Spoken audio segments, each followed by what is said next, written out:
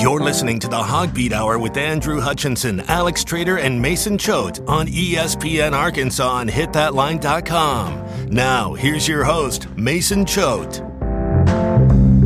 Welcome to the Hogbeat Hour. I'm your host, Mason Choate, joined by managing editor of hogbeat.com, Andrew Hutchinson. Before we get to everything today, I want to mention that we are sponsored by CJ's Butcher Boy Burgers. Go to CJ's in Fayetteville or Russellville. Get some burgers, get some fries, try their milkshakes. Milkshakes are amazing. You won't regret it. Best burger you'll ever have in your life. Best burger in the world. I say it every week. Best burger in the world. That's what they are. I'm probably going to go get some for lunch today because I'm craving a burger. So you should as well if you're in Fayetteville or Russellville. And also subscribe to hogbeat.com. You will never regret that. A lot going on. If you want any insider info, if you want to hear from Greg Brooks's grandmother about if he's going to transfer or not, go to hogbeat.com. Now, with all that said, Andrew Hutchinson, what a crazy week it has been so far. I was going to say 24 hours, but I mean, it expands over 24 hours since the end of the Outback Bowl. There's been a ton of movement, a lot of guys entering the transfer portal, a lot of rumors swirling. Let's just start with the biggest news in the past 24 hours for us. Joe Fouché enters the transfer portal.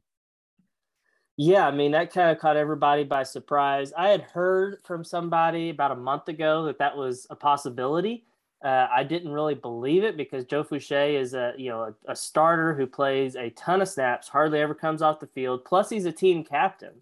So it was really surprising. I thought that if anything, he might, because he is a senior, I thought maybe he might decide to try his hand at the NFL.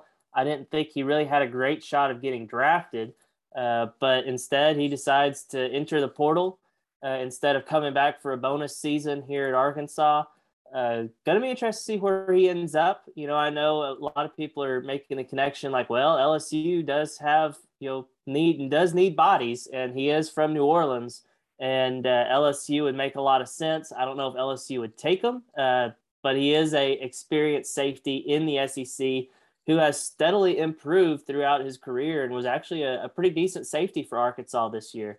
So it is surprising, but from an Arkansas perspective, they do have Jalen Catalon coming back at safety. They do have, assuming there's no other transfers, you still have Miles Slusher, you still have Simeon Blair, you still have Malik Chavis, you still have Jaden Johnson, who could be a nickel or a safety. So you've got a lot of pieces returning. I don't think it's just a total disaster, but it is. I'd be lying to you if I said it wasn't a significant loss just from the experience and leadership perspective. Yeah, I mean, Fouché captain this year. Likely, I mean, if he comes back next year, he's probably going to be a starter. So that's it. Along with, you look at the transfers that affect Arkansas, I think Fouché is probably the one that affects you the most so far, more than Vito Calvaruso. Am I wrong by saying that? No, you're not wrong. Vito would probably be number 2 on that list, which, if you're talking about your kickoff specialist being the number 2 most impactful transfer, you've probably had a pretty good offseason in terms of important guys leaving. So, I mean, all the other guys, I mean, people will talk about Devin Bush, because he was a 4-star recruit, but he's been here for 3 years and he hasn't really cracked the 2-deep depth chart, hadn't really made much of an impact. So not a super big loss. Maybe you could talk about some of the true freshmen that left before really ever, truly getting a chance to do anything. Maybe one of those guys, but for the most part, it's been a lot of guys like a Nick Turner or a Towers or someone like that who really hasn't impacted much and doesn't exactly have a lot of promise, I would say, to crack the depth chart, and they'll probably move on somewhere where they can go play, like we saw with Josh Oglesby, the running back. He looked at the depth chart, saw that there were 4 or 5 guys ahead of him, and said, "Hey, let me go somewhere I can play." And now he's at Stephen F. Austin, an FCS school, and hopefully he'll get a chance to play. So you mentioned Nick Turner and Devin Bush there. Those are 2 other guys that have entered the transfer portal from Arkansas. Kendall Catalon, brother of Jalen Catalon, also enters the portal. Just talking about other players who have announced decisions for their futures. Jordan Silver, long snapper, declared for the NFL draft. Monteric Brown declared for the NFL draft. Traylon Smith, we know that he's moving on. We don't know what that means yet, but he's not going to be with Arkansas next year. So I guess before we keep talking, because I don't want to just say all these names here, let's just go ahead and talk about Monteric Brown and Jordan Silver. Probably going to focus more on Monteric Brown, but I've seen that people think maybe rounds 3 to 5.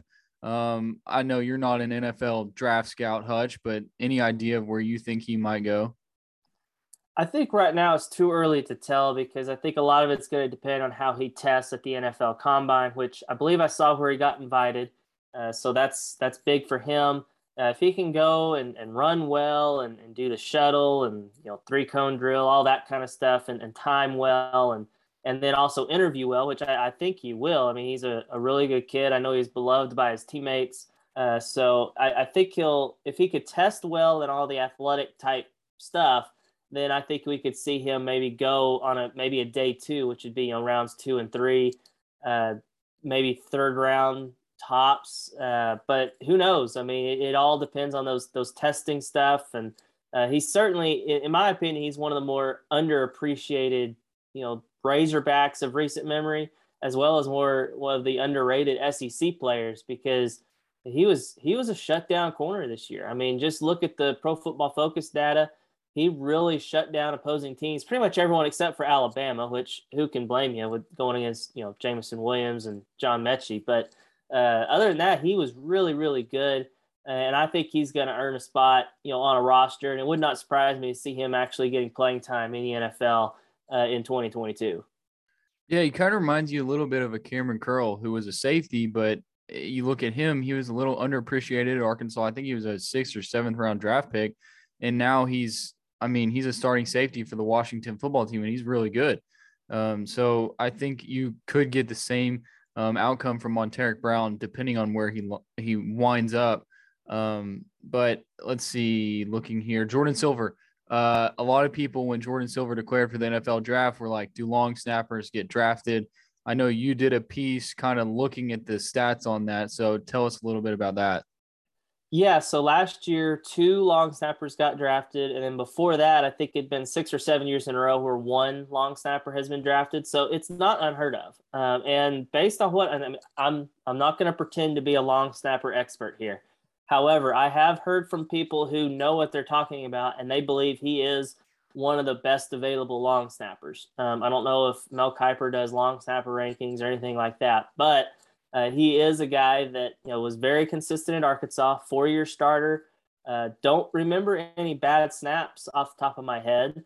And he's also got, I think, pretty decent speed to be able to run down the field and cover kicks or punts or whatever. So I think he's got a chance. Plus, it wasn't really a surprise to see him leave, especially when you factor in that they did sign a scholarship long snapper in Eli Stein in the 2022 class.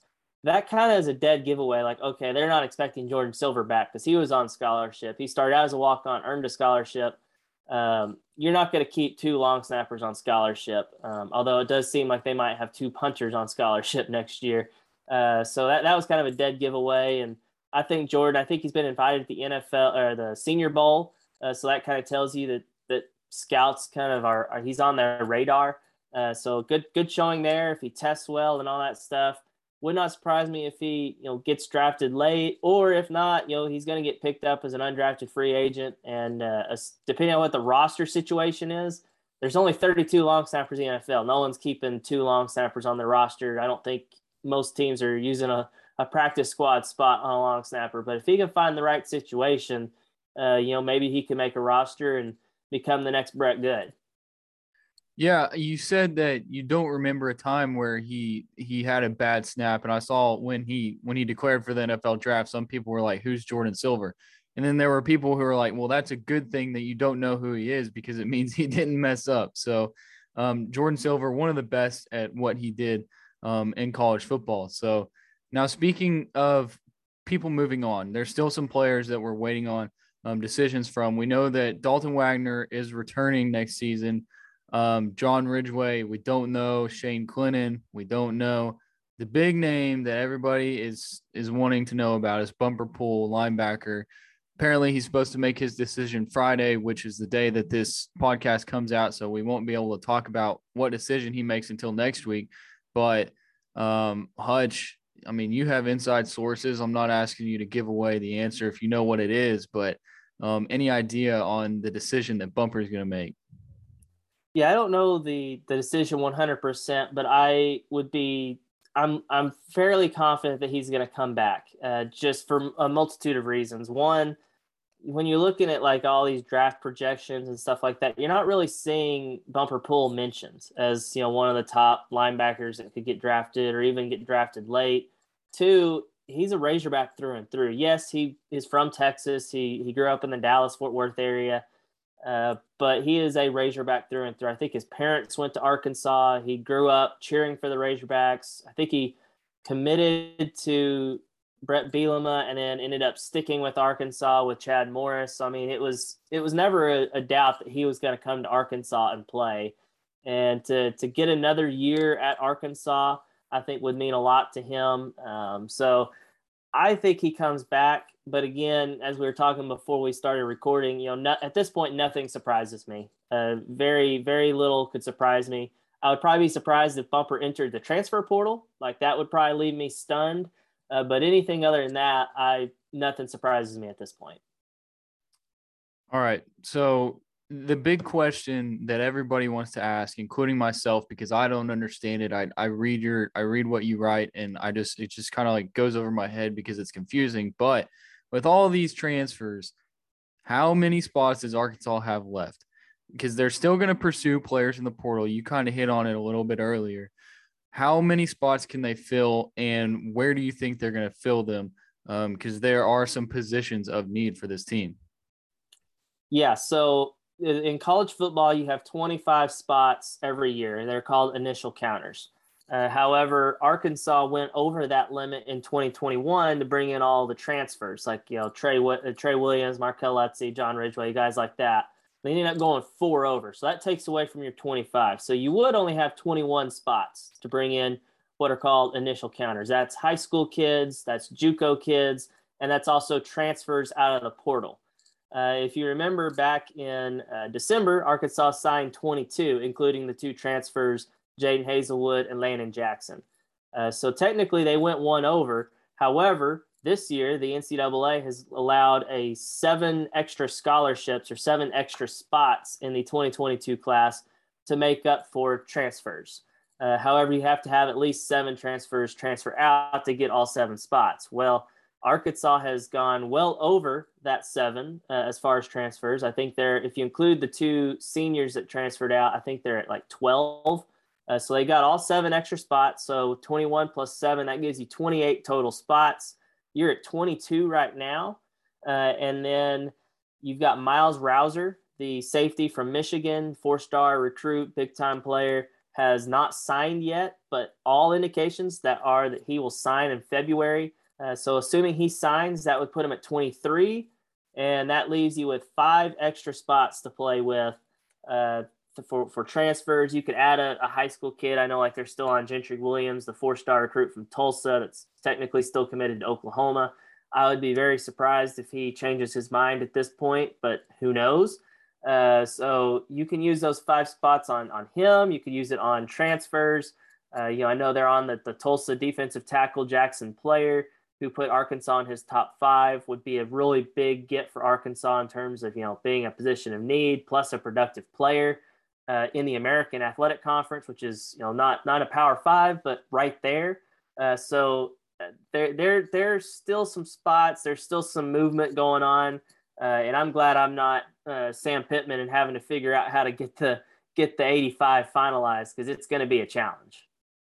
Yeah, so we'll talk more about that in positions of need, kind of some depth chart projections, if you will, later on here in the episode. But up next, we're going to talk about the Outback Bowl victory that Arkansas had over Penn State.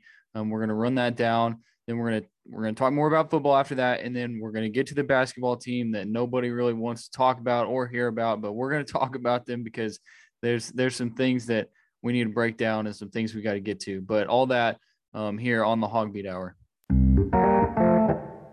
You're listening to the Hog Beat Hour with Andrew Hutchinson, Alex Trader, and Mason Choate on ESPN Arkansas and hitthatline.com.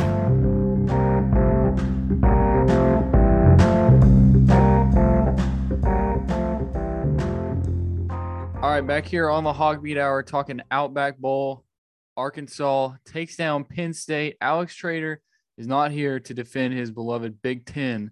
But let's start with the first half, Hutch, because it was kind of confusing. I'm not going to lie to you, because it was almost like, same story as all year long. There's just some play calls that kind of confuse you. And I'm not like the people who are going to sit here and bash Kendall Briles and say that he doesn't know what he's doing, because I think Kendall Briles is a good offensive coordinator and he adjusts well to the game that is going on. But, I mean, Warren Thompson throw at the end of the second half, what are you doing? I mean, just run the ball. There were some things that they needed to fix, and it seems like they did in the second half. Yeah, that double pass play call at the end of the first half was one of the dumber play calls I've seen in a long time. Just that play has never worked. We had some people on the message board point out that wide receivers now in the last 2 years are 1 of 11 passing with 3 interceptions. That's not good, to say the least. So I didn't understand it. You were right on the verge of being in Cam Little's field goal range. And all you had to do, I think they had timeouts left. So, I mean, you could have run the ball. You could have thrown the ball with KJ. I mean, I don't know about you, but I'm wanting the guy that completes nearly 67% of his passes throwing the ball rather than Warren Thompson, who is a wide receiver. So it was a rough first half. It was a rough first half for Warren Thompson. Not only did he throw that interception, but he was the guy that KJ was trying to throw to in the back of the end zone on the first drive of the game where it was intercepted. But if you watch the replay, you see Warren Thompson just kind of standing there. He didn't go attack the ball and try to go get it like you're supposed to be taught. So that was a mistake. Later in the half, he caught a pass that was really close to the first down line. And instead of like trying to go forward and get just the last little extra yard to convert a third down, the dude runs backwards, loses yards. I mean, it still resulted in positive gain, but he went from being either close to a first down or a definite first down to being like 4 yards short. They ended up getting the fourth down on that, so it didn't hurt them.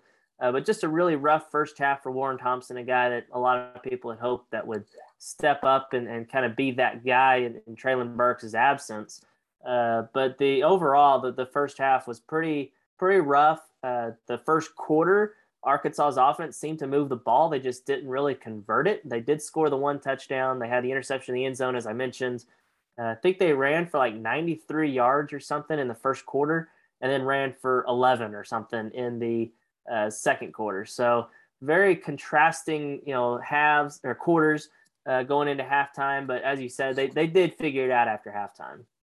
Yeah, I mean, eventually they got the win, 24-10. First bowl win over a Big Ten team. First time to win a Florida Bowl since 1979, I think. It was the Orange Bowl? 78, the 78 Orange Bowl after the 77 season. Okay, so that's either way, a long time since Arkansas has won a Florida Bowl game. So you finished the season 9-4. Let's see, half of losses were against 2 national championship participants. That's Alabama and Georgia. Alabama game, very competitive. But let's just talk about this game specifically. You could tell early on that Arkansas was going to be able to run the ball, and we knew that going in. I know Alex Trader talked on this podcast a lot about how if Arkansas did not have like a 70-30 run to pass, then things are not how they should be. And in the first half, we saw that it kind of wasn't like that. But in the second half, it was like 90-10 run to pass. I mean, like, do you know, is there a stat how many passes they threw in the second half? Do you know that off the top of your head? I don't know it off the top of my head, but I know it's not very many because they ran the ball at will, including KJ Jefferson really getting involved in the run game. Had a really nice game. I mean, Dominic Johnson ran the ball. Rocket Sanders ran the ball. A.J. Green ran it a little bit. Didn't see very much Treylon Smith, but as we talked about earlier, he's moving on.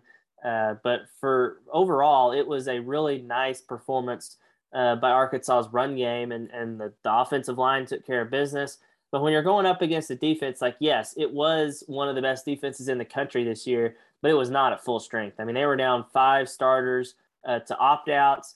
That doesn't even include their other defensive tackle that got hurt halfway through the year, kind of like what Jalen Catalon was for Arkansas. So really, you're down at least 6 guys that, before the season you thought were going to be your starters. And I said it. I told the Penn State rival site, I said, the reason I'm picking Arkansas is because they should be able to run the ball at will. They should be able to run it down their throats and just dominate the line of scrimmage. And turns out it took a half, but that's what happens. Yeah. Before we get to Arkansas's running game in the second half, I do kind of want to talk about the pass rush that the Razorbacks had. It seemed like Sean Clifford was running for his life most of the game, and it really affected the accuracy of his throws as well, especially in the second half. So the pass rush for Arkansas, we've seen over the course of maybe the last 3 or 4 games that Barry Odom has been dialing up the heat a little bit more than he had earlier on in the season. And the unfortunate thing is that you're not going to have probably John Ridgeway coming back. But the good thing is that Trey Williams wasn't there. So your best pass rusher wasn't there, and you were able to, get to the quarterback pretty easily. They didn't have a whole lot of sacks, but the pressure was there. Yeah, I was a little bit concerned, and I think Pro Football Focus, I don't know if they've updated their grades or not, but they didn't really grade the pass rush very high, which wasn't surprising because, as you said, they didn't really get home on very many sacks. They almost did. I remember one play in particular, Zach Williams, I think, had Clifford in his hands, had jersey and everything, and somehow Clifford was able to escape. He has a little bit of mobility to him.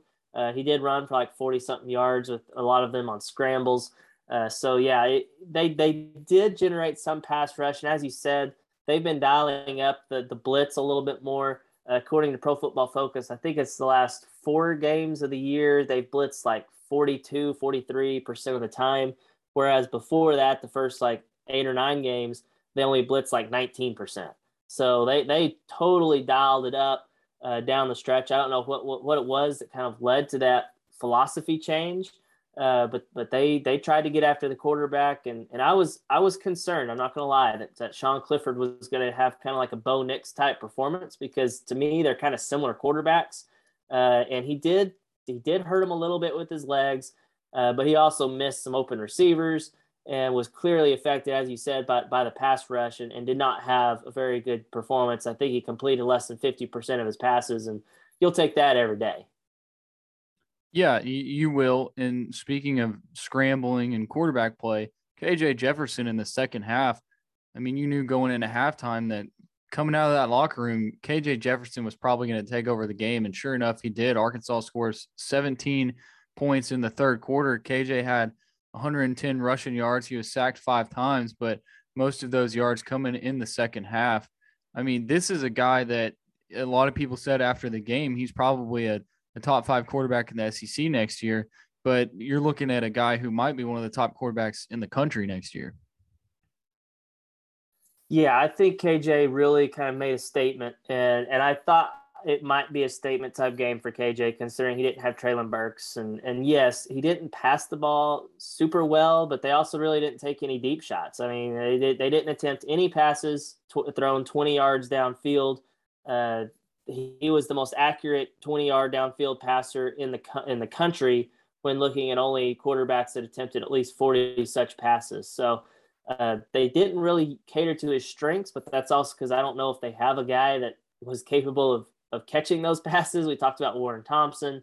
Tyson Morris has shown flashes, but he's going to be gone. Davion Warren is going to be gone. It was a little bit concerning that they didn't have any deep type threat, but they didn't need it. And that's why I'm not super concerned by it. They didn't have to throw the ball. They were running it, and it was kind of like the Texas game earlier in the year where, I asked Sam Pittman something about, hey, Treylon Burks didn't really, have that much production. It was kind of an off game. Was he concerned? He said, well, we were averaging 7 yards a carry, so why would we throw it? And I was like, well, fair point, And I think they averaged 6 yards a carry against Penn State. So I think it was a really good performance by KJ, showing that he can beat you with his legs. But he's also shown throughout the year that he's capable of beating you with his arm as well. So I fully expect him to be get a lot of preseason love. He won't be the preseason first team All SEC quarterback because that'll be Bryce Young. He won the Heisman Trophy. But I think he could be the second team guy. He's going to have some competition. I think, Will Rogers from Mississippi State's probably going to get some love just because he put up a lot of stats in that Mike Leach offense. Hooker from Tennessee had a pretty good year that I don't think people in the SEC West really took much notice of. And then, of course, Spencer Rattler is going to get some love just because he's Spencer Rattler and he's at South Carolina now. So I'm going to be interested to see how those preseason All SEC teams look. But I know KJ's getting my vote for the second team for sure. I was looking for this stat for the last time I spoke, but I couldn't find it. But you talked about Arkansas. They didn't have to throw the ball. So they ended the first half with the Warren Thompson interception that we've talked about. But to start the second half, the first drive, it goes like this: KJ Jefferson, 10-yard run. Then you have a Dominique Johnson 2-yard run. But then KJ for 14, Dominique for 5, KJ another 14-yard run, Dominique 22 yards, and then KJ 8-yard touchdown. Like that's an awesome drive right there. That's just beautiful football. And that's about what the second half was for Arkansas.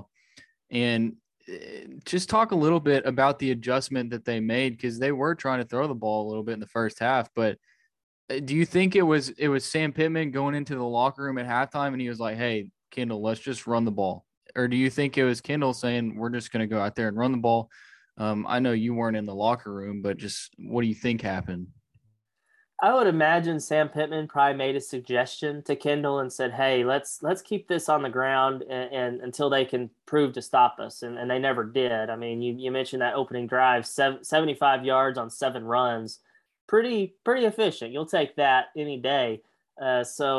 Yeah, I think it was probably a mutual decision. I mean, I think Kendall Briles is not the idiot that some Arkansas fans make him out to be. He is a very good offensive-minded guy.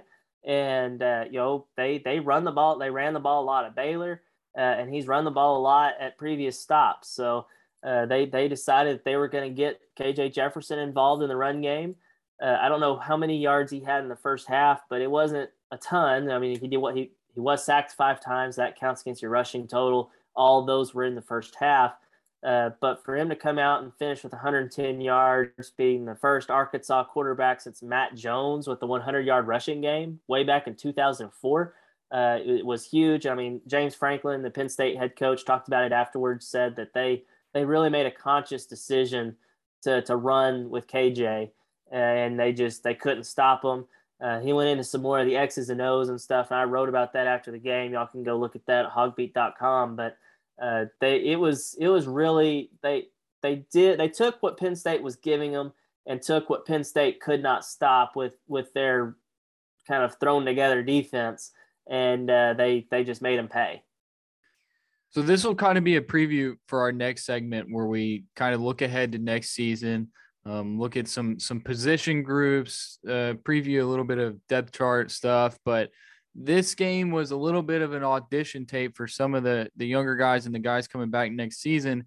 And I'm thinking specifically in the wide receiver room, you didn't get a whole lot of what you were expecting. We know Sam Pittman talked about Bryce Stevens being a guy who could make an impact in the bowl game, and he had 3 catches for 5 yards. So Hutch, any takeaways, any guys that you were looking for, and what did you see from them? Yeah, Bryce Stevens did not really particularly impress me a whole lot as a receiver. I've liked what I've seen from him as a punt returner. I mean, obviously one of those was against UAPB, so you can't really count out too much, but he did have a nice return against LSU, showed the speed that everyone's kind of excited about. But I think on his first catch, he actually technically fumbled. They had to go to review, and they found out that he fumbled. Benefited Arkansas because it went forward, and I think Tyson Morris picked it up for a gain. But all the passes they threw him were kind of these swing passes, kind of screens, trying to get him out in space and use that speed, but was just never able to do that. I think he bobbled one pass that kind of contributed to it. That's an issue we've seen with Bryce in practice, his drops. His hands have not been super consistent. I don't know if that's something that could potentially improve as time goes on, but that was a little bit concerning. We didn't see Keytron Jackson targeted with any passes. you would have liked to see him targeted some. I think he played like half the snaps. I mean, he was on the field, and I saw him making some plays, trying to block down field for guys, and you love to see that out of a receiver. But other than that, offensively, there weren't really other young guys that played a whole lot. We did get to see, I think Pooh Paul, the linebacker, played some on special teams. I think Jaden Johnson played some a little bit, but we've seen him off and on throughout the year. Really, you didn't really see too many young guys get a lot of snaps because, they weren't just treating it as an exhibition. They were going out there to try to win it, and you're going to use your best guys to win. And if the freshmen were the best guys, you probably would have seen them a little bit more throughout the season. Yeah, no, I agree. But one guy, kind of younger guy that we didn't mention is Malik Hornsby there at the end of the game. Let's see, I did the math here. His last run, I think, was a negative 7-yard run. And so that brought him down to 67 yards. But before that, he had 3 carries for 74 yards, and that was an average of like 25 yards a carry almost. So he was very efficient running the ball. Yeah, that was really good to see. I mean, KJ did get a little banged up there in the second half on a run. He was able to return, but they let Malik finish it out, and I don't think anyone's ever questioned that he could run. I mean, we've seen him flash as a runner throughout the year, so that was. I mean, I would still like to see him pass the ball. They didn't have to pass it when he was in there.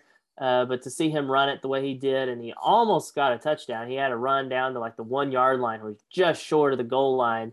That would have been cool to see him score. But that was encouraging to see, and hopefully that gave him enough of a taste of playing time that he doesn't try to do the college football thing and transfer out, because you like to have a guy like that as your backup in case KJ gets banged up. And with the way KJ plays and his style is always a possibility.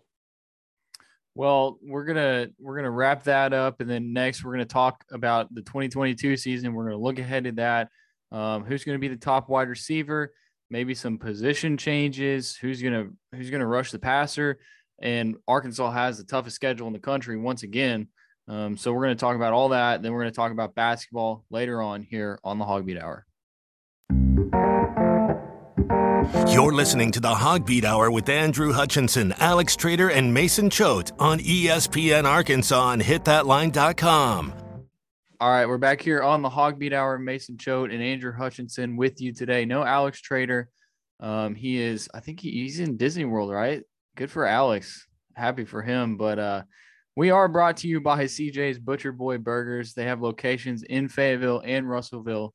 Best burger in the world. Like, it literally is the best burger in the world. I'm not saying that because they're our sponsor. I'm saying that because it's actually a really freaking good burger, and you should go get one today. Like I said, locations in Fayetteville and Russellville. If you're in Fayetteville, I know for sure it's off Weddington. Russellville, I think it's Arkansas Avenue. But definitely want to go get that. Get the fries, get the milkshake. It's better than any ice cream place milkshake that you'll get. It's a really good milkshake, I promise you. Go to CJ's. Hutch, we're gonna talk some 2022 football a little bit, and then we're gonna get into basketball. But let's start with the schedule for 2022, because there's no cupcakes. I mean, you could say Missouri State, but that's Bobby Petrino coming into town. I don't know. I'm going to be honest with you. I don't know much about Missouri State football other than Bobby Petrino, but I'm assuming that, I mean, they're going to give Arkansas a run for their money, because Bobby Petrino might have a bone to pick. Yeah, I mean, Missouri State was dreadful before Bobby Petrino got there. I think they went like 1-9 or 1-10, or I don't know how many games they play at the FCS level, but they were not good. And Bobby Petrino, I think this is his second year now, and he has them rolling. I think I want to say they went like 8-4 or something like that, maybe made the FCS playoffs. But I do know for a fact that they gave Oklahoma State a run for its money at the very beginning of the year. And Oklahoma State, we saw what they could do. I mean, they made it to a New Year's Six bowl game. So yeah, it is a definite challenging game for an FCS standpoint, a lot tougher than UAPB. So if you got that kind of a challenge as your FCS opponent, and then you throw in the fact you got Cincinnati and Liberty and BYU, I mean, holy smokes, that is a brutal schedule for not having any Power 5 opponents, or at least teams that are currently Power 5. We know Cincinnati will be very soon. None of those are Power 5 opponents, but every one of those are teams that are capable of beating you if you don't come up and show up with your best performance. Yeah, I mean, you opened the season against a team in Cincinnati that was in the college football playoff. Some people say they didn't deserve to be, but they won all their games and they made it to the college football playoff, and Alabama was just that good. So, but the good thing for Arkansas is you get most of your games at home. You look down the schedule and you play at A&M on September 24th, not at A&M. You play in Texas at AT&T Stadium. So that's a neutral site game. But the first true road test is not until October 8th when you travel to Mississippi State. And then you have a 3-game stretch where it's at Mississippi State, at BYU, at Auburn. And then you got Liberty, LSU, Ole Miss at home. And then you close out the year at Missouri. So this year they had some really tough road tests because you think at Georgia, at Alabama, at LSU. In this next season, they get a little bit of an easier time with, you get Alabama at home, you get LSU at home. So you think that'll help the Hogs out a little bit? It's kind of a catch-22 because it's like, well, Alabama, are you going to beat them whether you're at home or on the road? I mean, although they played them really tough this year down in Tuscaloosa, maybe being at home kind of gives you the advantage. If that game had been in Fayetteville this year, maybe the result flips. I'm not 100% sure. LSU, I think that definitely helps getting them at home. Death Valley is a tough place to play, although they were able to win this past season down there. So it does help. That trip to Provo to play BYU, though, is scary. I mean, BYU, I think I saw today or a stat where I think they won 9. I think they went 9-3 this year or something, and they went like 4-0 or 5-0 against the Pac-12. So that they are a good quality team. They're always challenging. I believe their quarterback is probably not going to be coming back. I'm not 100% sure on their situation, but they're always a really good program. They've got a bunch of, those 24, 25-year-old kids on their team because the players take their, 2-year Mormon mission before they start playing college football. So it is a very unique kind of situation. Personally, I'm really looking forward to the trip because I've never been to Utah, and I think it's a really cool, like if you look up pictures of their stadium, it looks pretty cool. So I think that it is a very challenging test for Arkansas. Plus, the trip to Auburn is never easy. Trip to Mississippi State is never easy with all those cowbells. So, I mean, life in the SEC, it's tough anyways. So it's really kind of like, it's pick your poison, whether, this past year's games being on the road versus this coming season's games on the road. They're all pretty challenging. And we didn't even mention that after you play Cincinnati to open the year, then you got South Carolina and Spencer Rattler coming to town, and they just had a bowl win over North Carolina. So it's going to be a good South Carolina team too. So it just does not get easier for Arkansas in the SEC. But Hutch, before we wrap up this segment, I want to do a little bit of rapid fire with you about some position groups. So let's just start with the one that most people probably want to know about, wide receiver. Give me your top wide receiver for next season. I think every Arkansas fan is holding their breath and praying that it is Jadon Haselwood, that he can live up to the hype and be the kind of guy that everyone thought he would be when he was the number 1 receiver in the 2019 class. Because Warren Thompson, I think he's got potential, but it worries me. Ketron Jackson, I think he has potential, but we haven't seen it. Jadon Haselwood is the most proven guy on the team. Maybe Isaiah Sategna, Sam Mbake, one of those guys, the signees, maybe they could come in and be it. But I think everyone in Arkansas is hoping that it will be Jadon Haselwood. Pass rushers. You're losing probably your entire starting 3 pass rushers in Ridgeway, Williams, and Utsey. Who do you think is going to step up? They might get someone in the transfer portal, but let's just talk about people on the roster right now.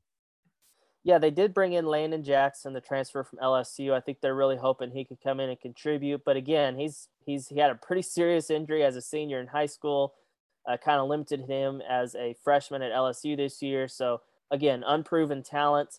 The guy I think that maybe gets lost in the shuffle some is Zach Williams. I mean, he's going to be a senior next year. If you look at Pro Football Focus, he did kind of generate some pressures this year, despite not playing a whole lot. So maybe he's a guy that can step up and be a guy that gets you a pass rush. I think Jashad Stewart also has a chance to be that guy. He was a sophomore this year, so still really young. Another off season, keep getting comfortable in the system. Those are a couple of guys. And then Eric Gregory is another one I want to mention. I think he's a guy that's capable of playing inside or outside on the defensive line, depending if they go on a 3-man or a 4-man front. But he's a guy that I think has a lot of potential to be a guy that could maybe get you some pass rush. Well, I would ask you some more questions, but we got to get to basketball talk. But we'll have plenty of time to talk Arkansas football between now and the start of next season. So up next, we're going to talk about basketball. Arkansas loses to Vanderbilt at home, 75-74.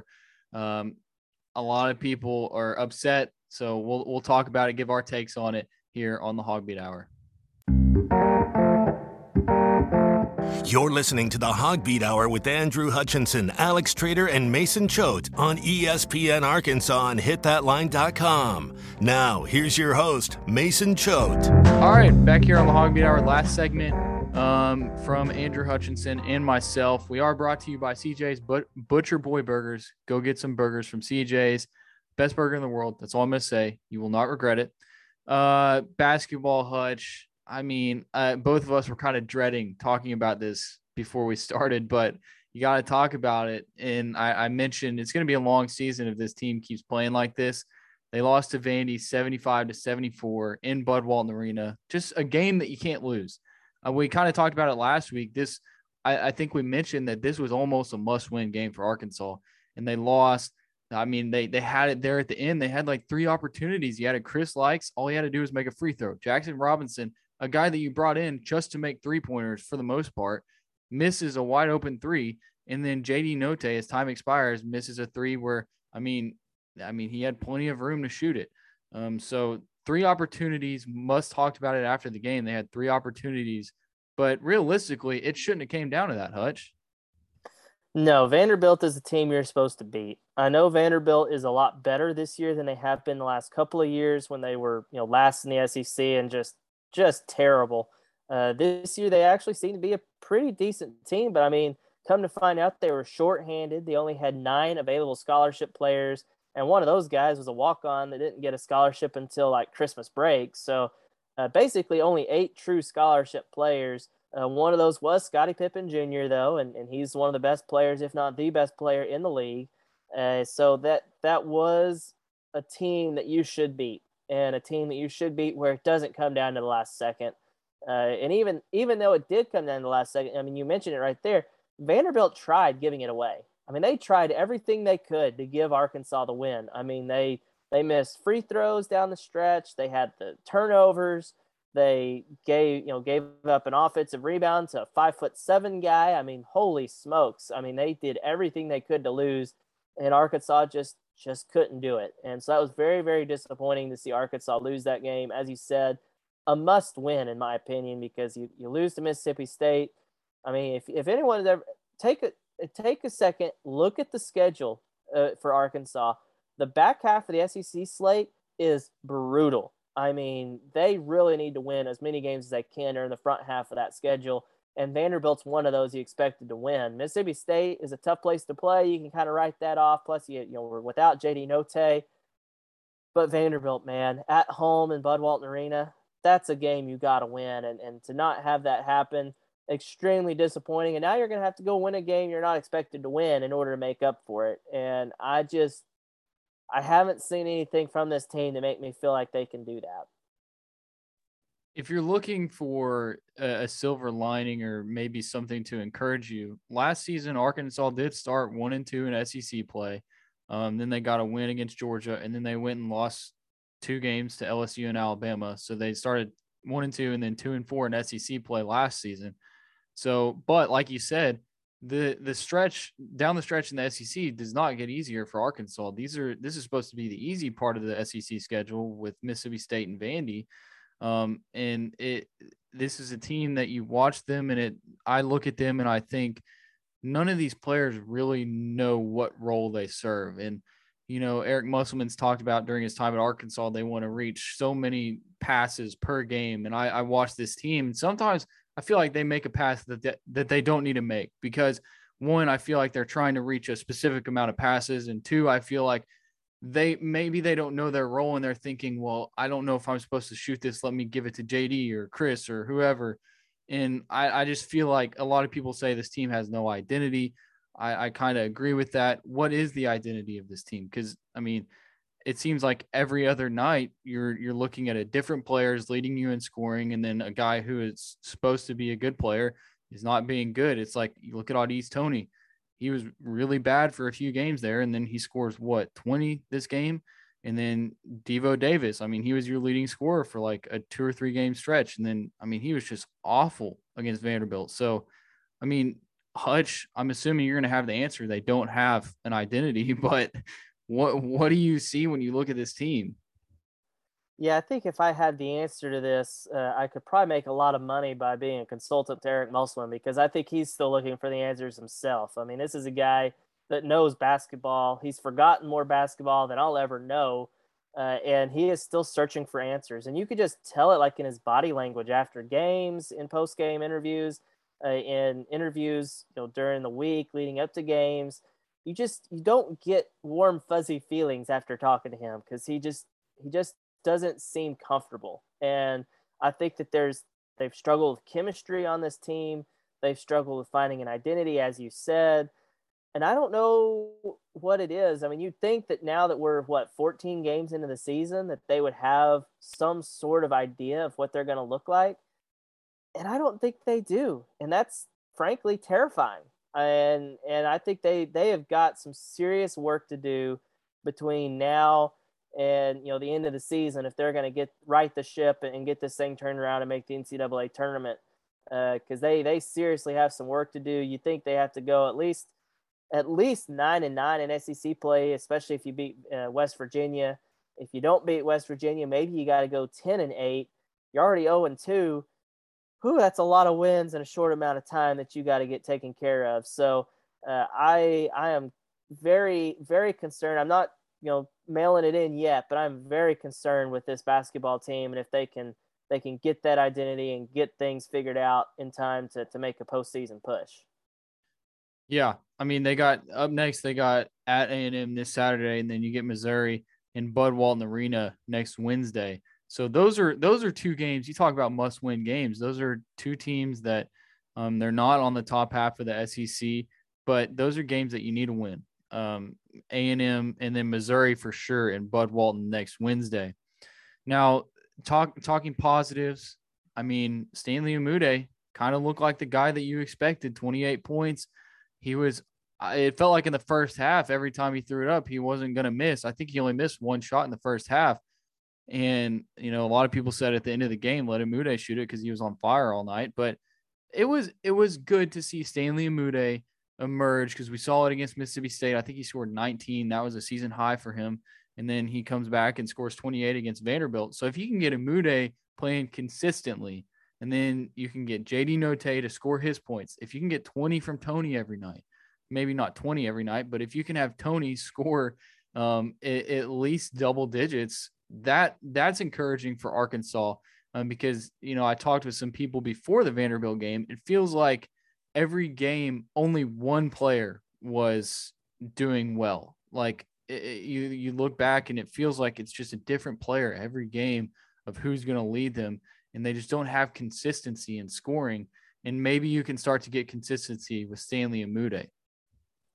Yeah, that's something Eric Musselman talked about, leading up to the Vanderbilt game, is he needs consistency from his guys. I mean, from everybody.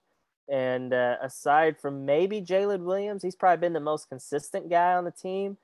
Everyone else has been just wildly inconsistent. I mean, you mentioned Au'Diese Toney.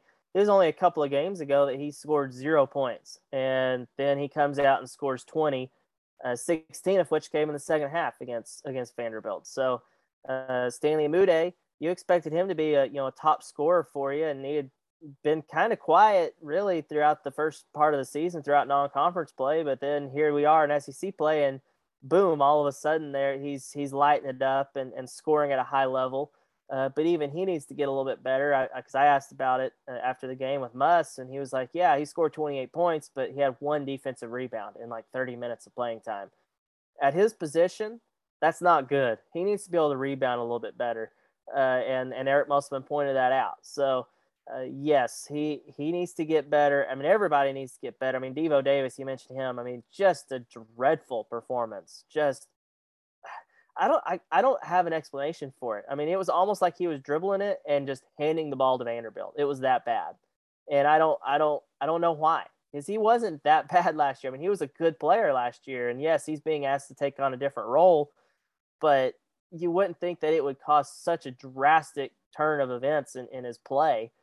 So that's concerning, but yeah, you got to get better, more consistent play out of each of those guys, because if you look at the roster on paper, this team is better than what they played. This team should be a top 25 team if you just look at the parts, but they just haven't meshed. They haven't, gelled together and been consistent. And it's led to this 10-4 record that is a lot worse than it probably seems, just when you hear 10-4, because they've lost 4 of their last 5, 0-2 in SEC play for the first time since 2013-14. Just things are not going well for the basketball team, and they've got to get it figured out. Now, I will say there were times against Vanderbilt where on both sides of the ball, offensively and defensively, it looked like they were working together well. On defense, they had a few possessions where they were playing that defense that you saw last year, that tight defense where they were just pressuring the opponent.